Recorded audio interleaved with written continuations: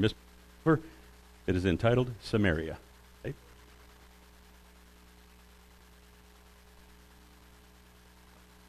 Well, good afternoon, everyone. I'm happy to see you all again. It's been a while to come up here and see old friends. I want to welcome those on the internet as well. If you're listening regularly, you know what to expect here. If you happen to tune in for the first time today, this is a good place to come listen to church services. These people are wonderful people. They've got a great congregation. You hear they've got a lot of music. They've got good messengers. So if this is your first time to hit this website, come on back because you'll enjoy what they're going to give you. I'm a guest from Tyler, but we're a sister congregation.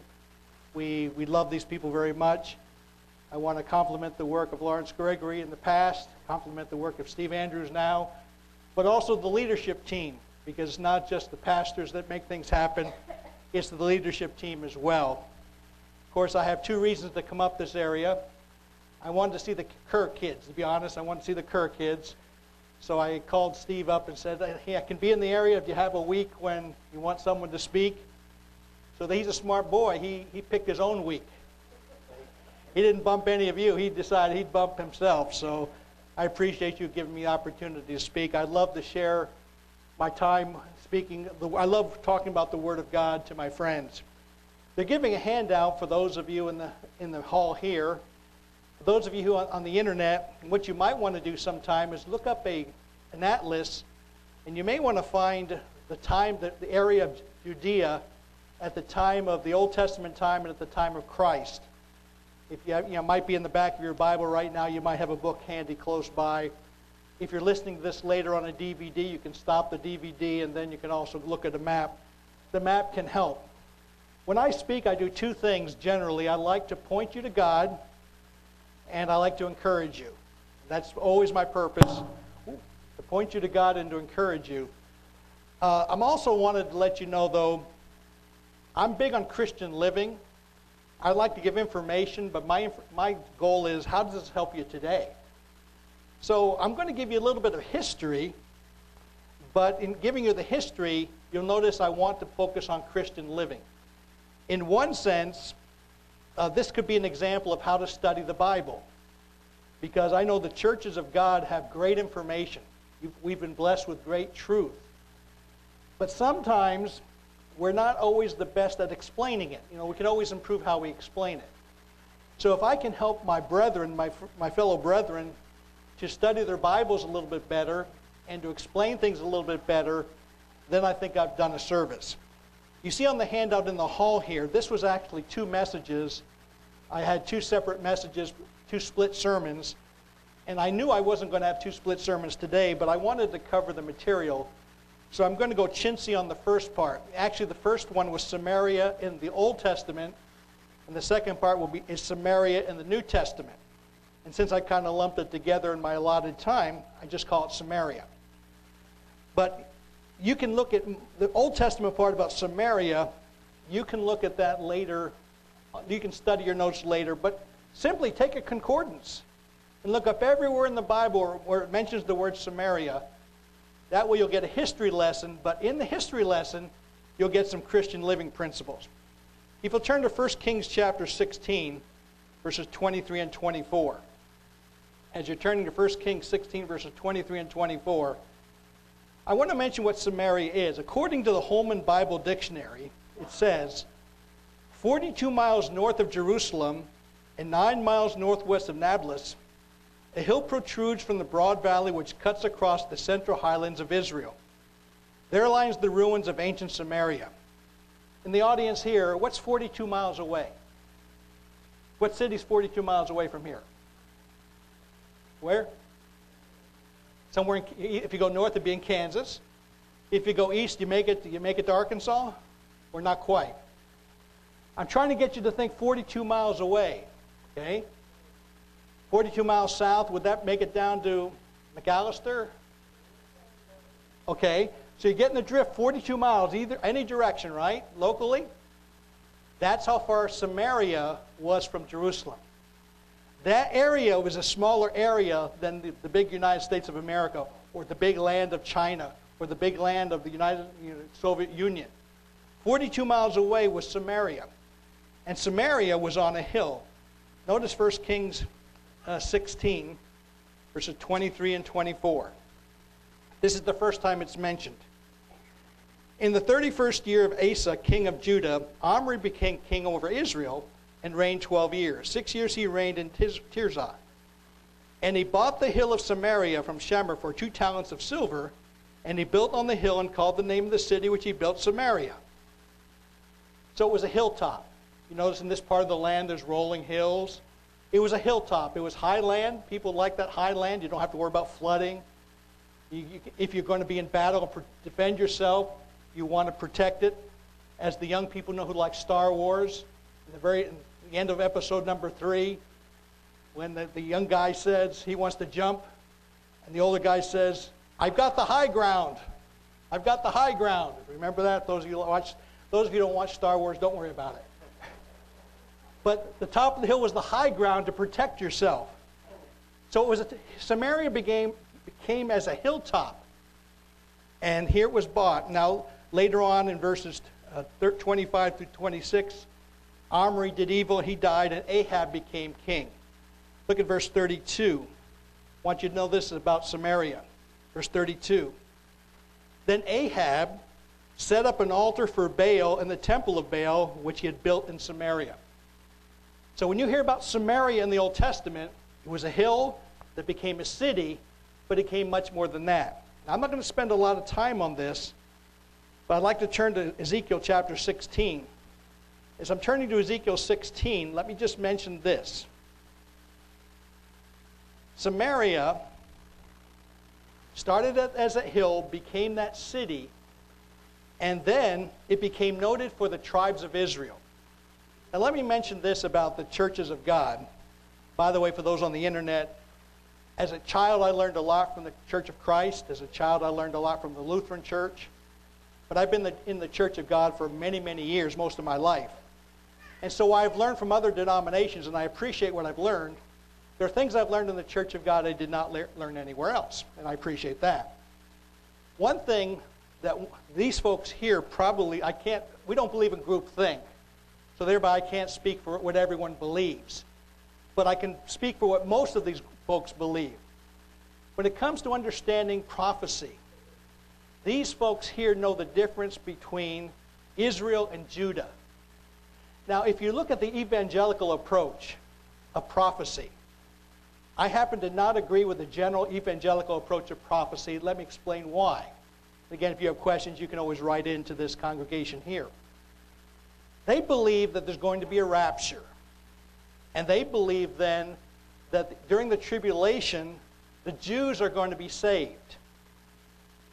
Now, the reason why most of religion believes that is because you can look at scriptures that say Israel is going to be saved. But one thing we as Bible students believe, and we're not the only ones, we as Bible students believe Israel refers to the northern 10 tribes.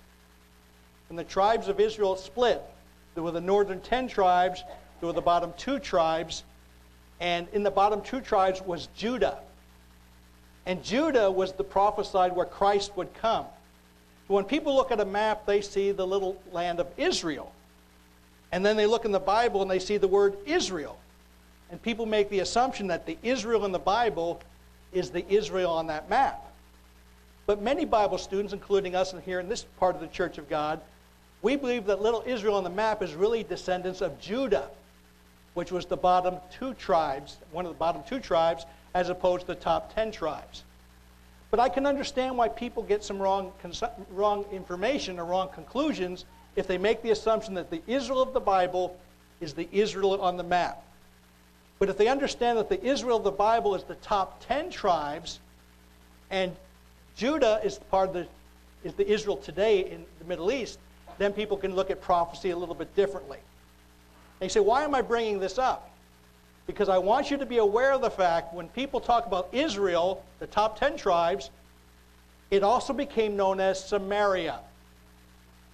So when you look in the Old Testament and you take a concordance and look up all the places that says Samaria, most of it's prophecy. And most of it's about the nation of Israel, the top 10 tribes. So again, most of this audience knows that. That's what they've come to believe through the years. But I want you to be aware. Now, over in Ezekiel chapter 16, verse 46, and I'm not going to turn to hardly any. I'm going to focus most of my sermon on the New Testament, but at least wanted to mention chapter 16, verse 46. It says, "Your elder sister is Samaria, who dwells with her daughters to the north of you."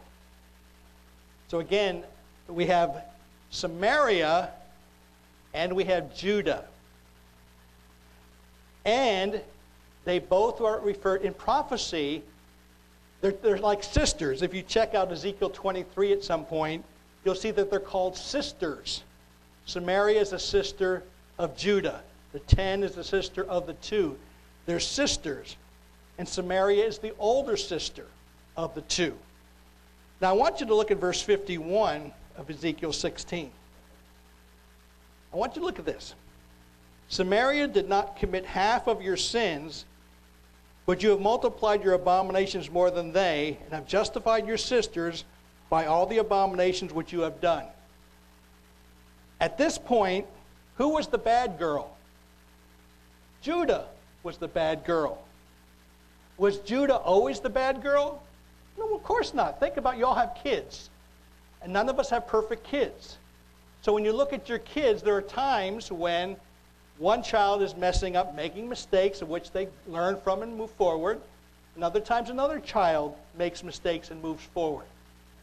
So certain points in prophecy, sometimes Samaria was the bad girl, and sometimes Judah was the bad girl. And since they both went into captivity at different times, obviously when they went into captivity, that's when they were doing worse things. By the way, think about the New Testament.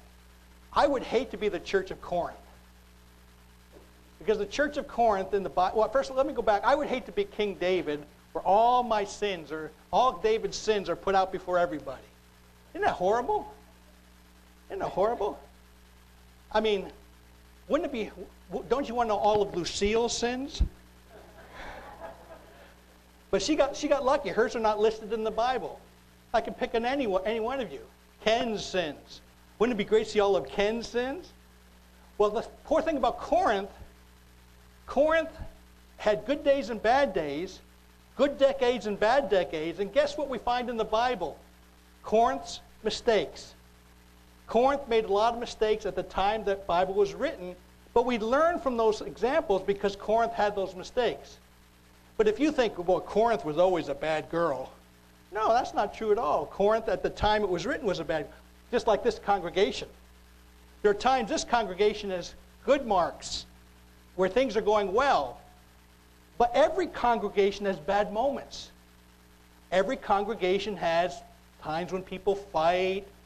There are times when people get grumpy toward each other. That happens. Life goes up and down. You don't want this congregation remembered for your bad moment. You would like to be remembered for all your good, and we want to have as many good moments as possible. Well, that's the way it was in the congregation of Corinth, and that's the way it was with Samaria and Judah. At some points, they were doing better than other points. So when you go back to the Old Testament, and you study, when you look up Samaria, you're going to find a lot of prophecy. And you go back and look at those prophecies, and then at that point, you can learn lessons from that. But that's all I'm going to take the time for with that all the information.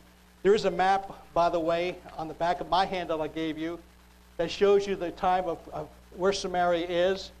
But now we're going to go to the New Testament time. And we also have a map for the New Testament time. And what you're going to see, remember, it's the same 42 miles.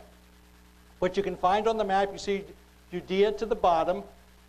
You see Galilee to the top. And in between Galilee and Judea is the area of Samaria. So you can look again, when you're reading the examples of the Bible, you can see what's happening there. Now, when we look at some of the scriptures, I'm going to quickly look at Luke chapter 2, verse 4. Luke chapter 2, verse 4. Just some history about the birth of Christ. Joseph went up from, by the way, most of the time when you read a map, most of the time when you read a map, which way's up? North. That's not what they're talking about here. When it says they go north, it's because Jerusalem was a little bit higher in elevation.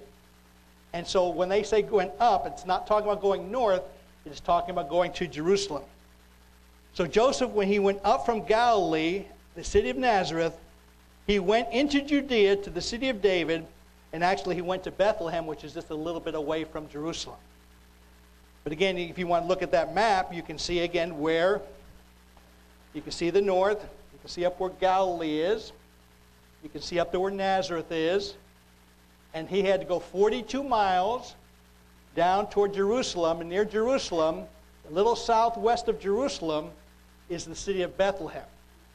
So that way you can actually get the history, you get the flavor of what they had to, and of course they didn't take an Amtrak, they didn't take a car, they didn't fly, they probably had donkeys and carts and wagons. I think it's real interesting about the time Jesus was in the temple.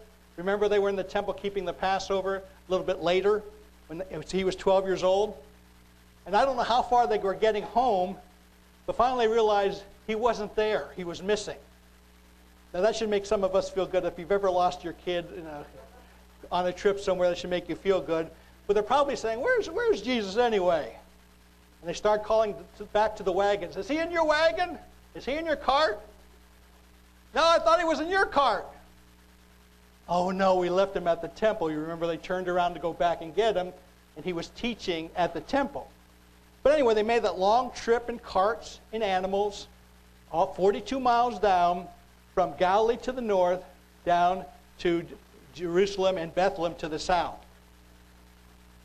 Now when Jesus went in chapter 4, verse 1, remember when he went into the wilderness to be tempted of the devil? Remember that? Well then, if you look at the map, that would be over to the east. The wilderness would be over to the east. Because, of course, to the west is the Mediterranean Sea. So he went over to the east to be tempted of the devil. He was out of civilization. He was around not a lot of people. He was out by himself over to the east. Okay, now I want to read to you this from the Holman Bible Dictionary. Please take note of this. In the days of Christ, the relationship between the Jews and Samaritans was greatly strained. Now, if you remember from the Old Testament, they fought. When they split, they separated. Not all splits are from God, but that split in the Old Testament was from God. Because if you remember, they said, Judah said, let's take our armies and let's bring us all back together again. And God said, no, this split is from me. Now, I don't think all splits are from God. Some splits are from carnality. But even when God allows a split to occur, good can come from it. Even like how this congregation started, or our congregation started, when we broke away from a different group, you broke away from a group, we broke away from a group, we formed. Whether or not it was directly from God, God has been with us. As I said earlier, God has been with this congregation, and it's been a good thing. You've made the best of it and want to continue making the best of it. But that split was from God. So they were fighting. They were mad at each other all through history. And that continued on to the New Testament. In the days of Christ, the relationship between the Jews and Samaritans was greatly strained. The animosity was so great that the Jews bypassed Samaria as they traveled between Galilee and Judea. They went an extra distance through the barren land of Perea on the eastern side of the Jordan to avoid going through Samaria. Understand, again, you look at the map, if they were going south from Galilee, they would not go straight through the land of Samaria. They would cut over toward the Jordan River. They would go a little bit farther because there was so much animosity, they wouldn't go in each other's neighborhood. So they would go a little bit to the east, cut to the south, and cut back to the west to go to Jerusalem. That's how they traveled. It's good to know that. It's good to be aware of that. There's certain, you understand today, there are certain tensions today of places you don't go. You don't like to go to North Korea. North Korea doesn't like coming over here. Well, actually, they probably feel pretty good coming over here. but people don't easily go to Iran. Some people don't go to certain African countries where there's ongoing genocide of all types of people. Some people don't like to go to Colombia because of the challenges there. So just like we have in our world today, people avoid certain places for different reasons. They did not want to travel in each other's land. I want you to remember that. Now I'm going to spend the rest of the sermon in the New Testament talking about some of the most famous stories in the New Testament. The stories I'm going to talk to you about are some of the most famous stories in the New Testament. And what you're going to find out is Samaria is right in the middle of all of them. Now you're going to look at it. I don't know if you'll remember the stories. You may not learn something, but you may notice how Samaria is right there. Maybe this background, and as you study the background more, maybe it will help you understand what happened. Let's go to Luke chapter 9, verses 51 to 56. I told you these are some of the most famous stories in the Bible. Some of the most famous stories in the New Testament. By the way, if you look at the concordance, there are a lot of verses about Samaria in the Old Testament. There aren't a lot of verses in the New Testament about Samaria. But every one of these is a famous story. Let's look at it. Let's look at it maybe with fresh eyes. Luke chapter 9, beginning verse 51. It came to pass, when the time had come for him, Christ, to be received up, he steadfastly set his face to go to Jerusalem. He's up in the north, wanting to go to the south, and he wants to get there in a hurry. And I'm assuming his disciples are saying, well, do you want us to cut 5 miles to the east, go around Samaria, then cut back? Do you want us to take the route that everyone takes? And he would say, no, I've set my face to get there. I want to get there in a hurry. I don't want to take the extra miles. I don't want to take the extra time. I want to get there. So he sent messengers before his face, and they went into Samaria. This Jewish people going ahead of Christ, who was a Jewish man, went into Samaria to prepare him. He's coming in. We want to find a place for him. What do you have available? But they said, verse 53, we don't want him. We don't want your kind of people. We don't want your kind. Stay out. But he was wanting to get there in a hurry, so he did not want to go around. He did not want to go to the outside. He wanted to go straight there. So his disciples, James and John, saw this. They went back to Christ. Remember, they're called the sons of thunder? They're mad. They're mad at those stinking Samaritans who wouldn't allow the Messiah to go through their land. They're hacked off. They're ticked off. And they said, Lord, do you want us to command fire from heaven to consume them just like Elijah? Like the days of Elijah? They will not accept you. They don't want you to come. They don't have a place for you. Do you want us to call down fire from heaven? I point this out, Christian living now. How many times do you act like James and John, where you want to call down fire from heaven, even when you have a legitimate reason to be ticked off? Even when you see someone willing to reject the Messiah, to reject truth, reject the Bible, to reject God. You know, it's okay to be irritated by what we see. But are we going to learn the lesson about this Samaritan relationship?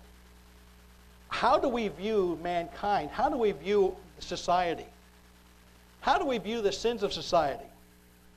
You know, I will just say this, for whatever it's worth. I'm not a fan of same-sex marriage, and I'm not a fan of abortion. But my view toward it is tempered somewhat when I know people who have done both of those things. It doesn't make me accept them as a good thing. I certainly won't teach them as a good thing. But when I know people who've been involved in those things, it has mellowed me out a little bit.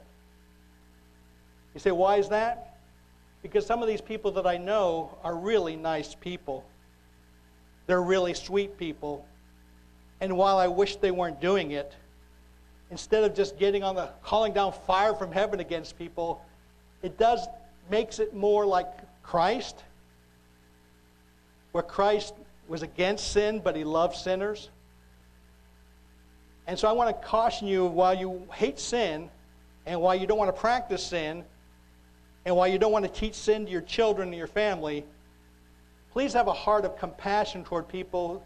And if you know people you love that make those decisions, it will soften you up enough. Not that you're going to compromise with it personally. Not that you're going to compromise it with what you support. But it will cause you not to be like James and John, calling down fire from heaven. It'll be more like, oh, I see these people doing this, and I love these people. And it will just temper you a little bit, as the story here helps us do. Because Jesus turned and rebuked them and said, you don't know what manner of spirit you're of. But isn't it great that we're mad at sin? Isn't it great that we're calling out sinners? Jesus said, you know what? You could be calling out sinners in a way that's an evil spirit. You can be calling out sinners in a foolish way, in a carnal way, in an angry way, in a bitter way, as opposed to in a righteous way. So I ask you to be careful about that you don't get involved in that type of attitude where Jesus would have to say to me or to you, you don't know what manner of spirit you are. The Son of Man did not come to destroy men's lives. He came to save. And if you want to help save people, if you want to help people grow, you don't just bury them. You just don't attack them. You just don't club them over the head. If you're really trying to help them, you're going to have to find a compassionate way to deal with them. We learned that lesson from this very famous story. Let's look at Luke chapter 17, verses 11 through 19. Another famous story you know very well. Luke 17, verse 11. Now it happened as he went to Jerusalem that he passed through the middle of Samaria and Galilee. There Jesus was again, not avoiding Samaria. He went straight into Samaria. He entered a certain village and met them 10 men who were lepers, who stood afar off. And they lifted up their voices and said, Jesus, Master, have mercy on us. And when he saw them, he said, go show yourself to the priest. By the way, the reason why he had to show himself to the priest, he was still living under his old covenant rules. Even though he was coming to bring in the new covenant, he had not yet died. He had not yet been resurrected. So that's why he was circumcised on the 8th day. That's why he went to Jerusalem for the Passover, for the sanctuary Passover. They went to Jerusalem because, again, the Passover was done. The first Passover was done in homes, but after that, the Passover was done in the temple. A lot of people don't realize that. They sometimes don't understand how the Old Testament Passover was done. So anyway, he was living under that system. And under that system, if you were going to be healed of leprosy, you had to go to the priest. And part of the reason to go to the priest was the priest would verify if you were truly done with your leprosy. And so that's why, because he was going to usher in the new covenant, he had not yet died or been resurrected. So he said, go show yourself to the priest. Let's do it the way the Old Testament says how to do it. And they went and they were cleansed. Now one of them, when he saw he was healed, returned and with a loud voice glorified God. He fell down on his face at his feet and gave thanks. Look at the last phrase of verse 16. And he was a rotten Samaritan. I put the word rotten there. He was a rotten Samaritan. The Jewish guys, they didn't say thank you. I don't know why they didn't say thank you. This example is showing the great example of the Samaritan. Sometimes, we know in the Bible, sometimes people think the Church of God people always do the right thing, and the non-Church of God people do the wrong thing. Hello, that's not true at all. How many times we find out some of our brethren do bad things, and some of my neighbors do great things. In fact, I love some of my neighbors. Because some of my neighbors, a human problem, here's a problem we all have. If you're thinking about something you want to change this Passover season, Days of Unleavened Bread, you know the biggest problem in the Church of God? Might be surprised. The tongue. The tongue is the biggest problem. I'm going to break off as people, they have litmus test. The litmus test for Church of God is the Sabbath. The litmus test for the Church of God is the Sabbath, like the Sabbath is the most important commandment. Well, you know, it was the test commandment in Exodus 16 and 17. It's not always the test commandment, because guess which commandment's the test commandment? All of them. There's not just one that's the test commandment. What do you think David's test commandments were? How about not killing and not committing adultery? Most of you have the Sabbath down pat. Most of you do really well on keeping the Sabbath. It's really not even a test commandment for you anymore. You do it so well, it's not a test commandment. But some in this room have a problem with pornography. Some in this room have a problem with whatever. That's your test commandment. So people think, oh, the Sabbath is the Sabbath. It's the fourth commandment. It's really important. But it's not always the test commandment. It was in the book of Exodus. But other things. So I'm telling you, a test thing is probably the worst thing we all do is the tongue. I have Baptist neighbors who never gossip. And I have Church of God friends who gossip all the time. Right is right and wrong is wrong. And the thing is, we want to do what's right. We want to grow in the areas of doing what's right. So this Samaritan did it right. He was a thankful person. So I've got Baptist I've got Baptist friends who are thankful. I've got Lutheran friends who are thankful. I've got Catholic friends who are thankful. And sometimes we have Church of God friends who aren't thankful. In this case, that was the case. The Jewish people weren't. In fact, that's why he said at one point, he said the children of the promise, some of them are going to be surprised. Because even the centurion, what did he say about the centurion? I have not seen any faith like this in all of Israel. What did he say about the woman of Samaria? Here were all these Jewish people, the people of choice, and they were messing up. And this Samaritan woman, first of all, she was a woman. And in that society, they didn't give women equal rights back in that society. So she was a woman.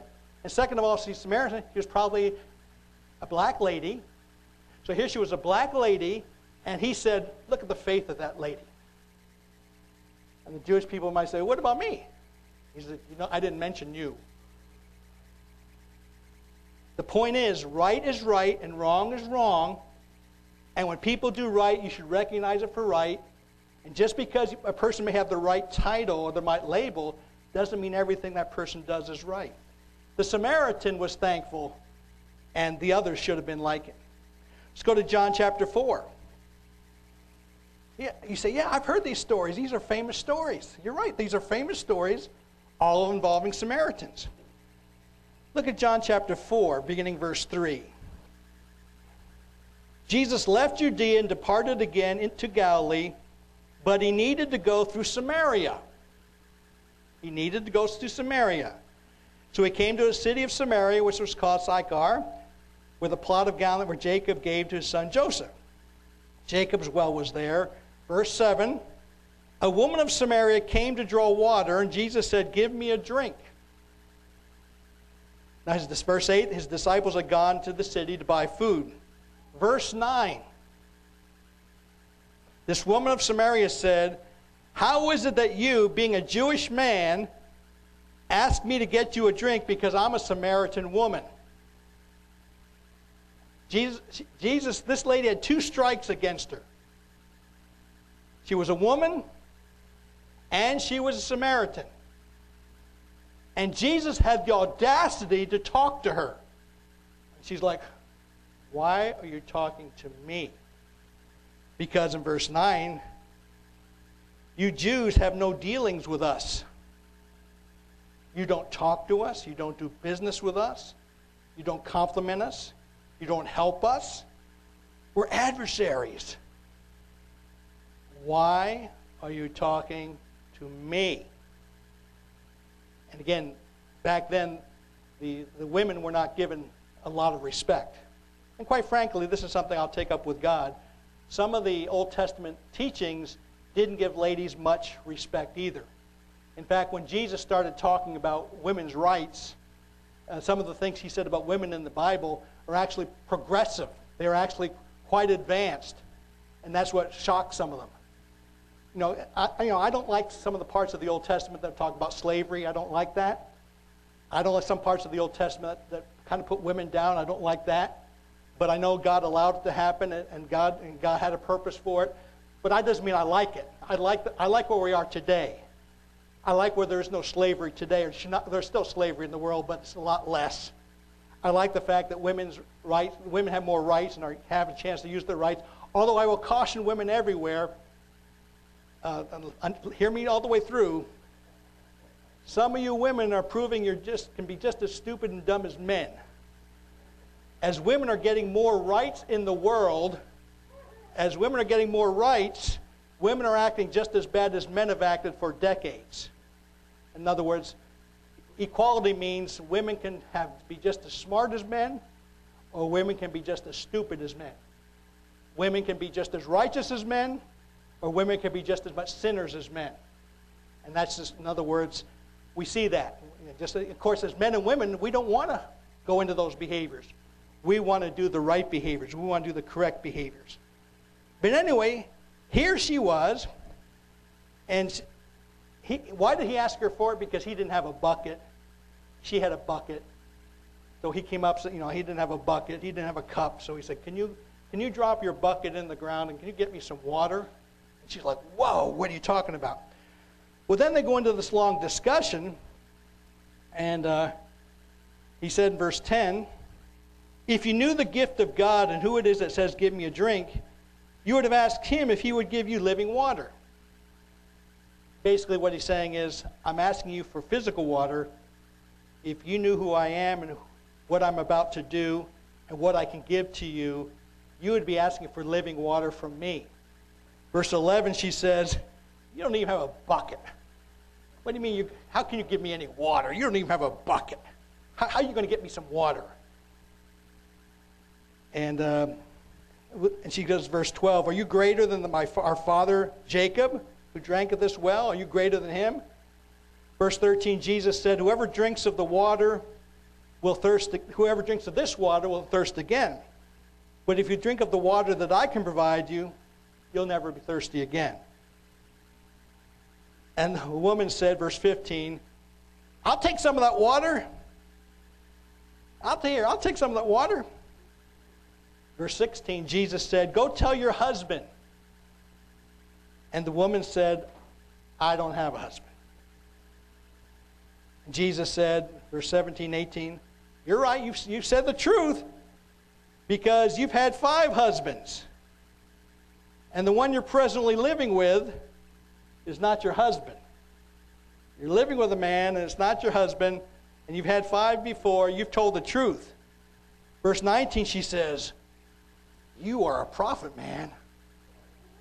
How do you know how many husbands I've had? How do you know I'm living with a guy? How do you know that? Verse 20, our fathers worshipped on this mountain, and you Jews say that in Jerusalem is the place where one ought to worship. Now that's true. You understand that when you look at the map. When you look at Samaria on that map, you'll see the mountain there where the Samaritans worship, where they honored their God, where they sacrificed to their God, where they had their feast to their God. And where did the Jewish people have their feast? In Jerusalem, which was correct. That's where they went for the Passover. That's where they went for the Feast of Tabernacles. Well, then Jesus said, verse 21, woman, believe me, the hour is coming when you won't go to your mountain to worship, and you won't go to Jerusalem to worship. Which is nice. With the upcoming Passover, guess what? You're not going to Jerusalem, are you? For the Feast of Tabernacles, you're not going to Jerusalem. You go to Wagner. You don't have to go to Jerusalem. Or you go to Branson. We have 4 feast sites. You get a bunch of feast sites. We don't have to go to Jerusalem any longer. And the Samaritans didn't have to go to their mountain. And the Jewish converts did not have to go to Jerusalem. He did say to them, verse 22, you worship what you don't know. What we worship is the salvations of the Jews.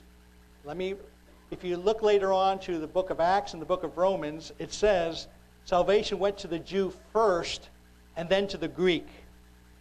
And I would ask you to keep that in mind.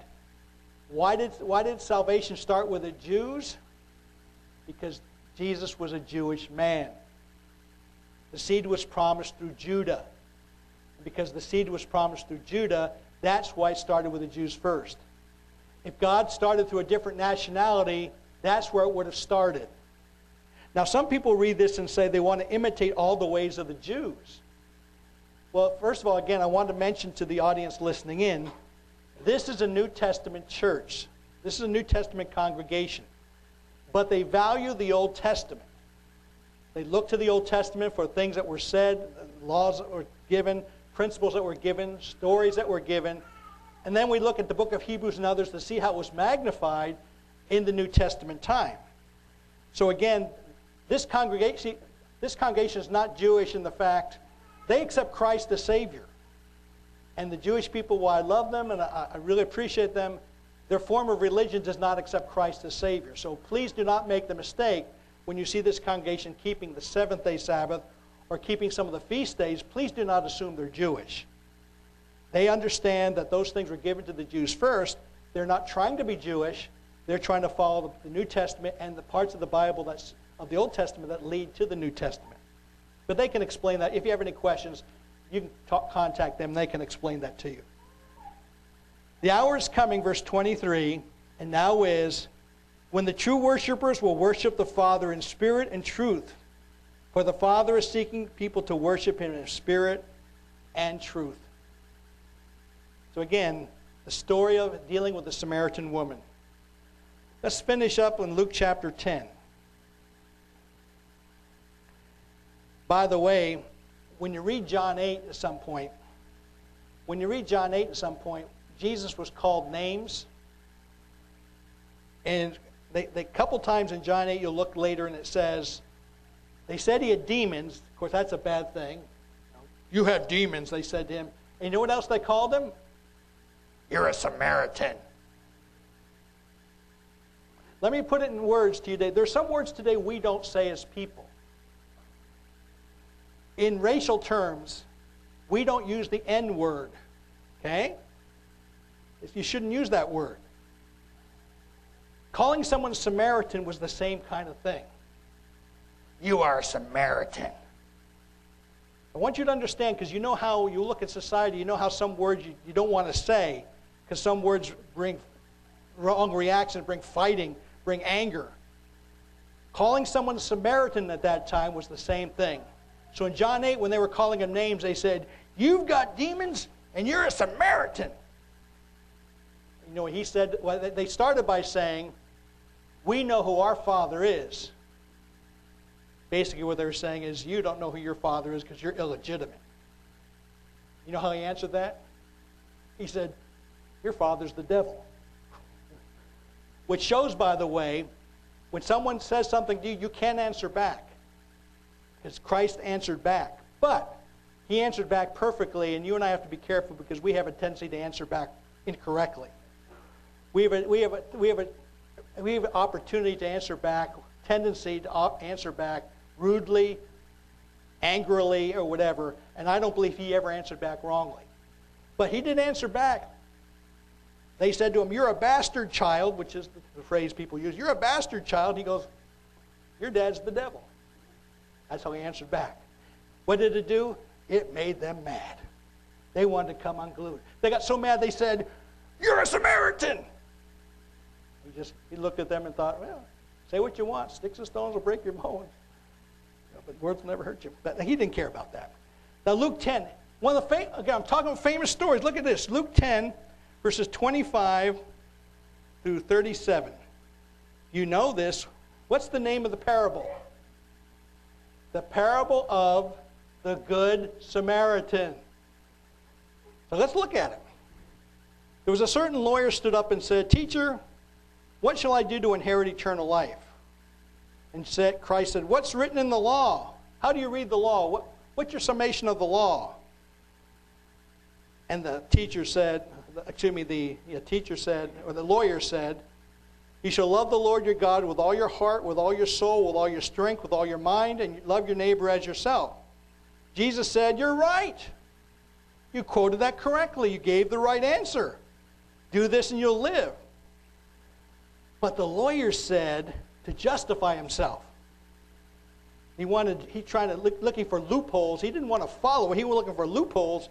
He said, who is my neighbor? And so now we have this parable that talks about who the neighbor is. You know the story. A certain man went down from Jerusalem to Jericho and fell among thieves, who stripped him of his clothing, wounded him, and departed, leaving him half dead.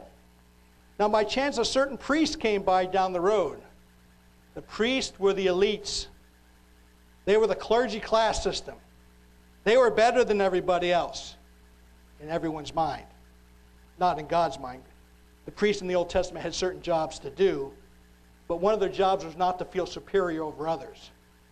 In fact, Jesus made it very plain, if you have a position of leadership, if you have a gift of leadership, it's to serve. But a lot of priests are like, yeah, I'm a priest, you better treat me right. I'm a priest, you better look up to me. I'm a priest, you better give me special attention. That's how they looked at it. That's not how Jesus taught it. Well, the priest walked down the road, and he went to the other side. Have you ever noticed sometimes when someone is panhandling, they want you to give them money, they have a sign, will work, or my kids need food. What do you oftentimes do?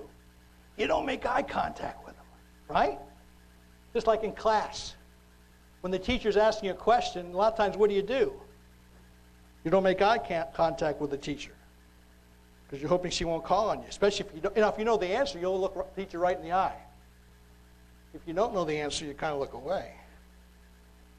That's what you do. When you're uncomfortable, you look away. Well, the priest did not want to be close to this beaten up guy. So he went to the other side of the road, almost like he didn't exist. Don't even see him. I don't see anything over there. Nothing's happening over there. I'm a busy man. I've got to do business in the temple. I've got to do business for the Lord.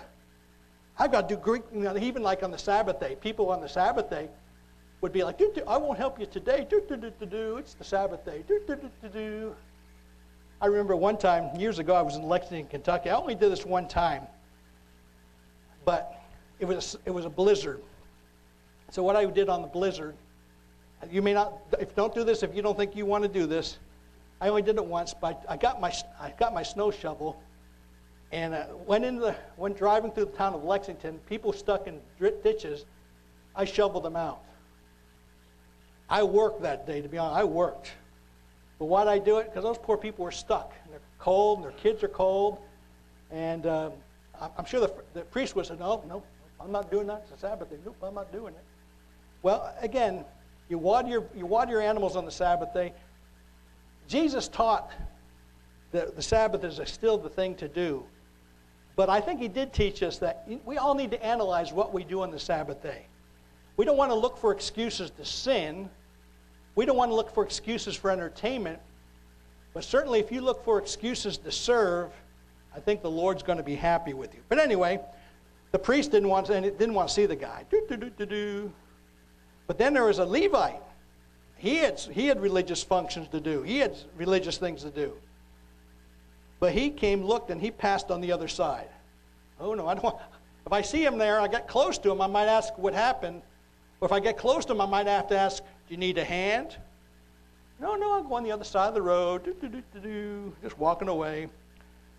But then a certain Samaritan came, that dirty scum of the earth Samaritan.